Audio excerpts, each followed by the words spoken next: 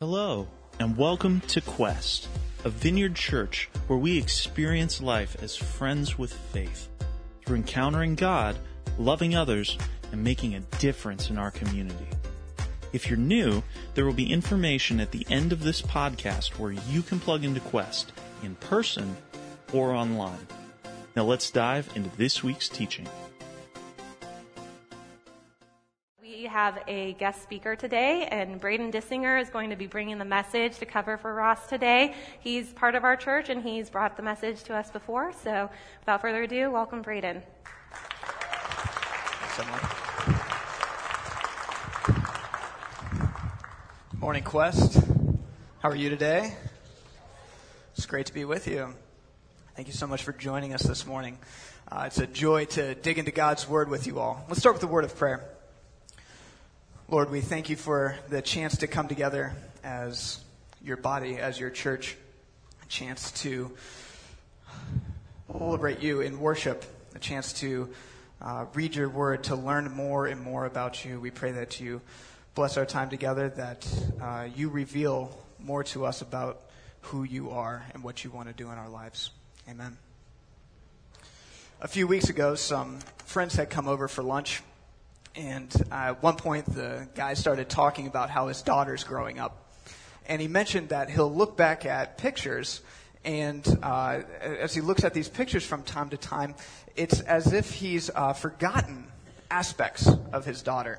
He's forgotten what she looks like. There have been so many changes that have happened over the course of time that when he sees these historical pictures, he has these moments of recollection. Oh yeah, she used to be that small. Or yeah, she used to walk and talk like that. Or yeah, she used to have that little baby face. Little things that have gotten eclipsed with time. Now I posit that my friend, he doesn't actually forget those times with his daughter. Those memories, they're trapped in his brain. He just isn't accessing them all the time. So when he sees those pictures and as the memories come rushing back, it gives the appearance of forgetfulness. Maybe you've experienced something similar. An old picture, a song, a smell, driving through a section of town that you haven't been in for several years. There are all kinds of triggers that remind us of things that we seem to have forgotten. And when those triggers hit, the memories, they come rushing back. It comes with the territory of being human, right? We only have so much space in our brains. We run out of room. We start to push out older information. And so we need to remind ourselves. We set alarms to wake up. We schedule events on our calendars with notifications. We set reminders with alarms. We know we're going to forget, so we take proactive steps in an attempt to future-proof ourselves from forgetting. I find the same to be true of myself and my spiritual condition. Maybe you experience this as well. I'll learn something about God and then over time sometimes seem to forget that information. I forget what I've learned. But as soon as I'm reminded of it, it comes rushing right back to me. Oh yeah, I've been here. It's good to be reminded of that. This Advent season was like that for me. I found myself constantly being reminded of things that I had at one time learned, but I needed to be reminded of again. I needed those several weeks of waiting to be reminded of waiting for a Savior. I needed Christmas morning to be reminded of the joy of finding a Savior, a gift that I didn't earn and that I could never deserve, but that was freely given to me. And I find myself needing even more reminders. Coming off of Advent and Christmas, I need another refresher. I need to hear once again who this Jesus is. I need to keep hearing who this Jesus is. So I'm just going to keep talking about him, if you'll stick with me today. To do this, we're going to look at one of my favorite passages, Hebrews 1, verses 1 through 4. I often find myself turning here when I need to be reminded of just who Jesus is. Read with me. Long ago and at many times and in many ways, God spoke to our fathers by the prophets. But in these last days, he has spoken to us by his Son, whom he appointed the heir of all things, through whom also he created the world. He is the radiance of the glory of God and the exact imprint of his nature, and he upholds the universe by the word of his power. After making purification for sins, he sat down at the right hand of the Majesty on high, having become as much superior to angels as the name he has inherited is more excellent than theirs. In just a few short verses, we're finding oceans of theological truth. The vastness of what we just read, the depth of what we just read, it cannot be understated. We could spend weeks of study in these few verses. In just 3 short sentences, we catch more than a glimpse of who Jesus is. We catch more than a glimmer of what he has done. We learn about where Jesus fits into the timeline of history. We learn aspects of how he is a part of the Trinity.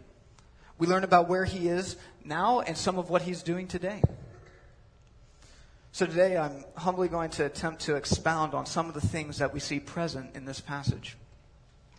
The very first thing that we see is that God has spoken to us by his Son. And this is contrasted with how God was speaking to his people previously through the prophets. All through the Old Testament, we see God's revelation.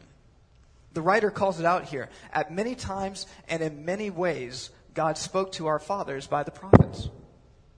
God was talking to his people in all kinds of ways throughout the Old Testament. But what the writer wants us to understand here is that Jesus is the final and ultimate revelation of God. In Jesus, we have the final record, the final authority. God becomes man in Jesus, and through him puts a bow on all of those previous revelations. All of those prophetic revelations in the Old Testament, sure, they were great. They were great. They served a purpose. They pointed us to the future arrival of Jesus. But he's here. We can stop pointing to his future arrival. Jesus has arrived, and he is the fulfillment of all of those prior revelations. The next thing that this passage indicates to us is that Jesus is the heir of all things. The heir of all things. And we were just talking about how Jesus, he's this fulfillment of previous prophecies. This happens to be one of those things which was previously prophesied. There are several passages which prophetically speak of this long before Jesus was born. They were written long before he was born. Psalm 2:8 happens to be one of them. Listen to this. Ask of me, and I will make the nations your heritage, and the ends of the earth your possession. The nations will be your heritage. The ends of the earth will be your possession. This is written about Jesus. The point being that there are multiple passages out there which were written well before he was born, which foretell of him being the heir of all things. So here we are in Hebrews, and we're being told that Jesus is the fulfillment of prior revelation. God has spoken to us through him. We are then told that he's the heir of all things. And we can easily find prior revelation which he's fulfilling. He's here. He's the heir. It is fulfilled. Jesus himself even tells us that he's the heir. In Matthew, the Gospel of Matthew 28, verse 18, and Jesus came and said to them, all authority on heaven and on earth has been given to me. He has all authority. He knows he has all authority. Everything is in his possession. He is the heir of all things. The next thing we see about Jesus, it takes place at the beginning of Earth's history. As far as the timeline of human history is concerned, the very first thing that happens for us is that the world is created through Jesus. And sometimes we forget this fact. If you're like me, you may sometimes read Genesis 1:1, in the beginning God, and instantly you think of God the Father. But what Hebrews remind us of here is what we read in the Gospels, that Jesus was there in the beginning. And why shouldn't he be? The Son is without beginning, without end, despite being born as a man here on earth. The Gospel of John, very first chapter, the very first few verses makes this evident. A lot of you know this passage well. In the beginning was the Word, and the Word was with God, and the Word was God. He was in the beginning with God. All things were made through him, and without him was not anything made that was made. Now, the writer of John could have left it at all things were made through him, right? But he circles back and he takes it one step further, just to make sure that we don't miss it. Without him was not anything made that was made. All of creation is the handiwork of Jesus. Nothing is here without being made by him, because he is God. So not only is he the final revelation, not only is he in possession of everything, but he was also involved in the creation of everything. Next, we see that Jesus is the radiance of the glory of God. And what is his glory?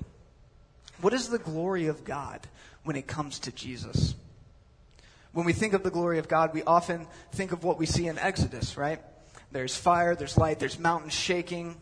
Moses is the only one that's allowed to see God's back as he briefly passes by, right? The full glory of God is something so far beyond our ability to see or process in these bodies, we wouldn't survive being exposed to it. That's the full glory of God. And this is where the writer of Hebrews is explaining some things to us.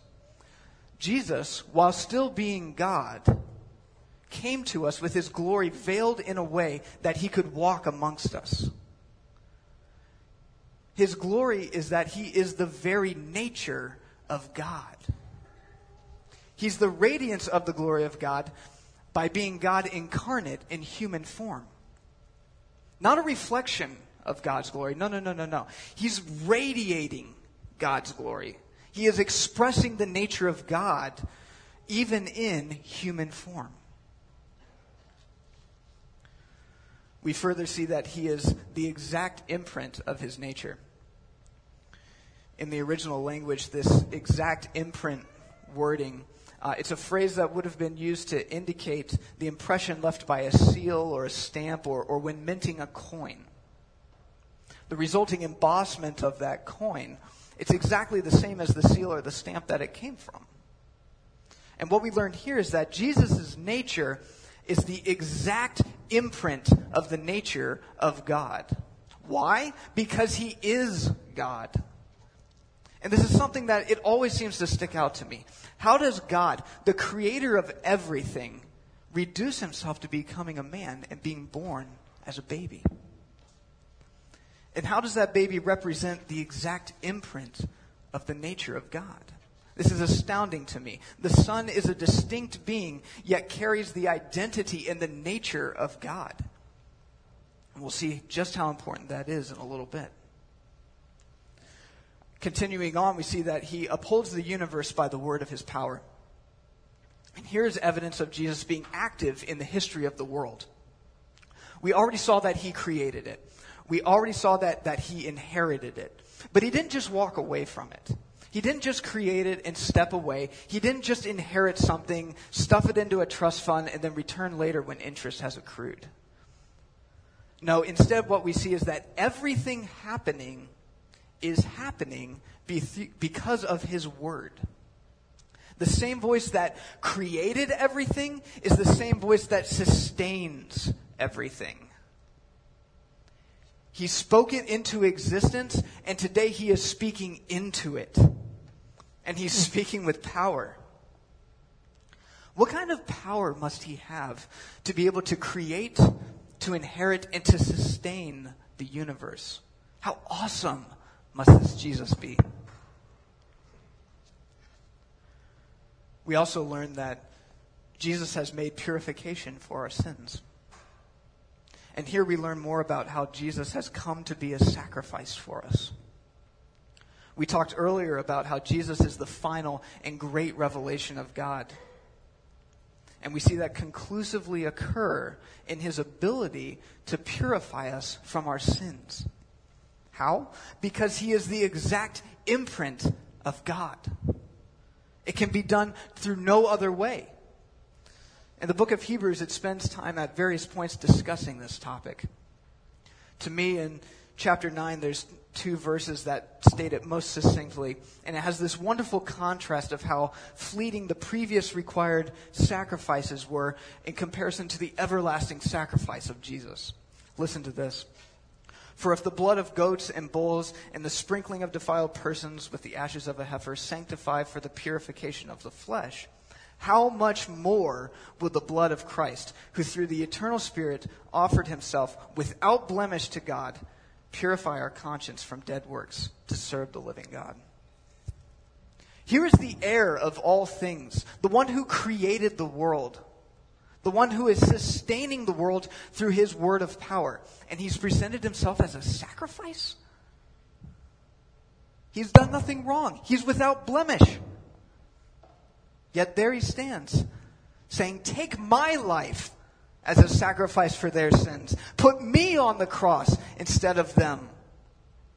I am the exact imprint of God, and I offer myself.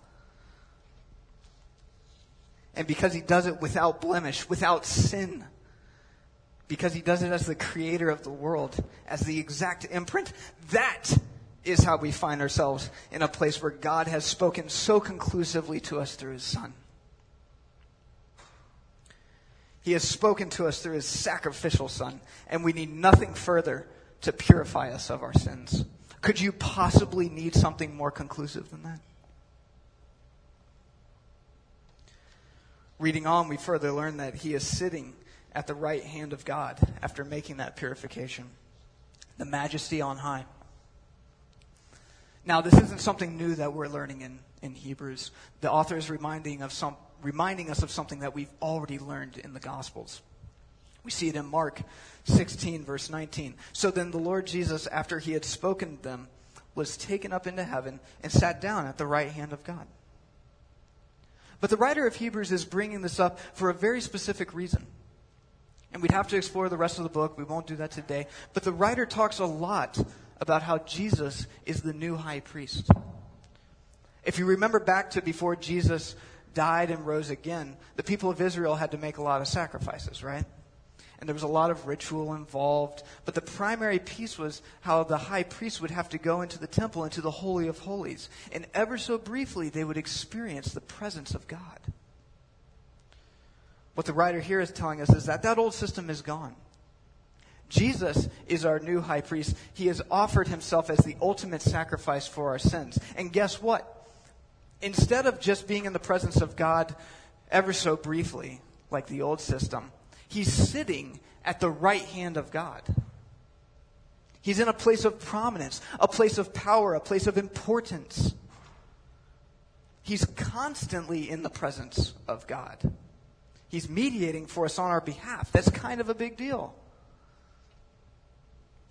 Who else in your life is sitting next to God as the purification for your sins? Who else do you know that's sitting in that type of a powerful place? What kind of praise is he worthy of because of this? I'd recommend reading the rest of the book of Hebrews to really let that image settle in. In our passage, we finally learn that Jesus has become superior to the angels. Now, we aren't told that he is superior to the angels. No, we're told that he has become superior to the angels. This logically means that at some point he was lower than the angels. And that sounds a little odd, right? Sounds a little odd. We have to skip ahead to chapter 2 to understand what's being said here. Verse 9, but we see him who for a little while was made lower than the angels, namely Jesus, crowned with glory and honor because of the suffering of death, so that by the grace of God he might taste death for everyone. Jesus was brought low. Here is a supernatural God who has become a man. God laid to rest in a manger, a feeding trough. God growing up as a boy into a man. God being baptized by another man. God eating and talking and spending time with other humans. God suffering on a cross. God subjected to an unfair and brutal murder. God dying an inhumane death while being human. God coming back from death, God defeating death, God making purification for our sins. This isn't something that any other being, supernatural or not, can do. This is a task that only God can complete by being Jesus. Only Jesus can provide salvation for humanity. No other creature can do this. He is much superior to the angels.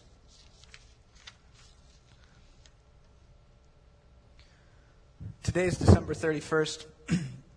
We just celebrated Christmas 6 days ago. And we'll play out a hypothetical here. Let's hypothetically assume that December 25th was his actual birthday, and hypothetically he was born this Christmas. That would make him today a 6-day-old infant. I want you to picture that with me here. 6 days ago, God's final revelation would have begun life on this earth. 6 days ago, the appointed heir would have been laid to rest in a manger that he owned. In a town, in a nation, on a planet, in a universe that he owned. 6 days ago, this heir was born, and in about 33 years, he would be dying for a world that he created. On a cross made of wood that he created. Murdered by the hands of people that he created. And not only that, but those events, they happened through his own sustaining and powerful word. His birth, his death, his resurrection, he spoke a powerful word, and therefore it occurred. And laying in that manger and soon hanging on that cross was the radiance of the glory of God, his exactly imprinted nature. At 6 days old, our eventual purification from sins, our only hope was sleeping and eating and crying. At 6 days old was a baby that would grow up, become a man, die, rise again, and eventually sit at the right hand of the Father.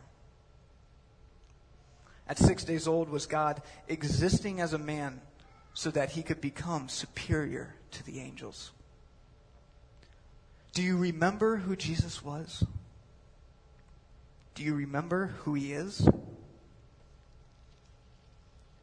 We're at the end of the year. This is often a time when people find themselves looking back, allowing memories from the past year to come back, thinking about what went well, what didn't go so well over the past year. They're reliving memories, right? Reliving memories. Have you been reminded of who Jesus is? Have you heard once again what he is like? Do you remember why he came? Do you remember what he accomplished for you? Looking back, do you see how he has moved in your life over the past year? Do you see how he has sustained you?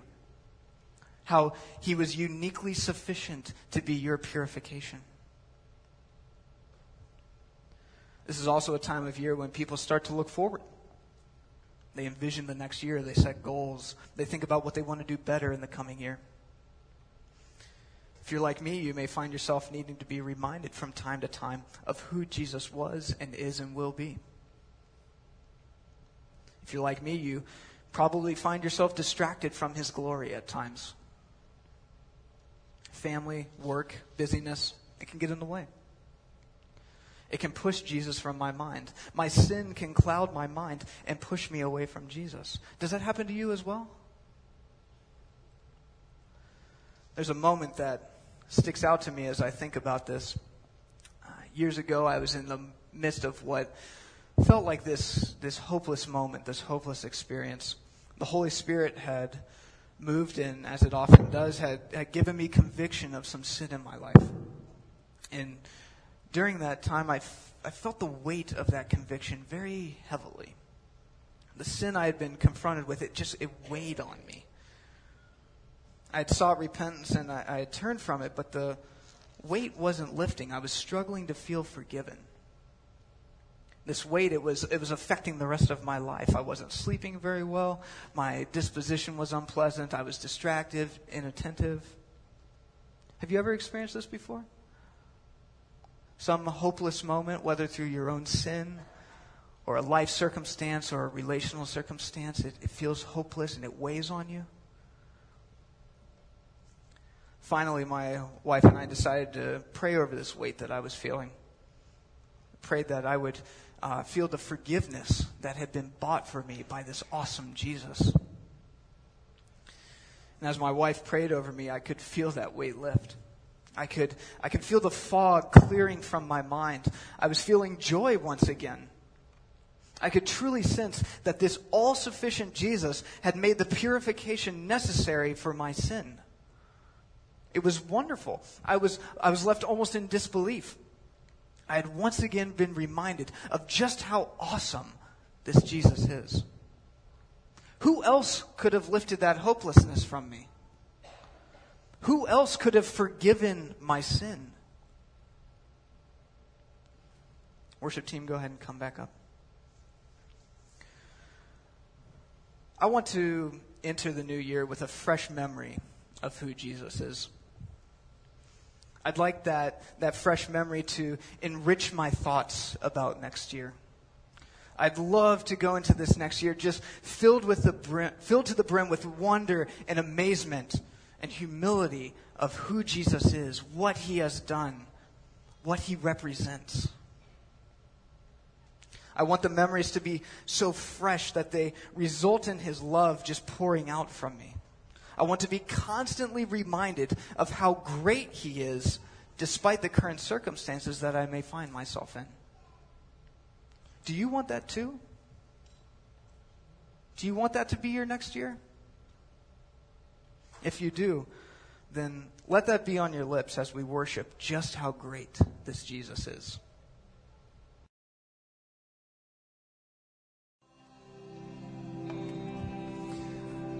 Thank you for joining us today. I hope you leave today with a renewed memory of who Jesus is. I want to leave you with one closing thought. At the end of the book of Hebrews, sort of a benediction that's written in, and it fits nicely today. Now may the God of peace, who brought again from the dead our Lord Jesus, the great shepherd of the sheep, by the blood of the eternal covenant, equip you with everything good that you may do his will, working in us that which is pleasing in his sight, through Jesus Christ, to whom be glory forever and ever. Amen. Thank you for listening to this week's sermon audio. If you're loving Quest Podcast, let us know on Facebook or Twitter by using the hashtag #GoToQuest. For more information on Quest, who we are, and what God is doing here, or if you would like to help support Quest financially, please visit us at gotoquest.org. That's GOTO Quest.org. Thanks for listening.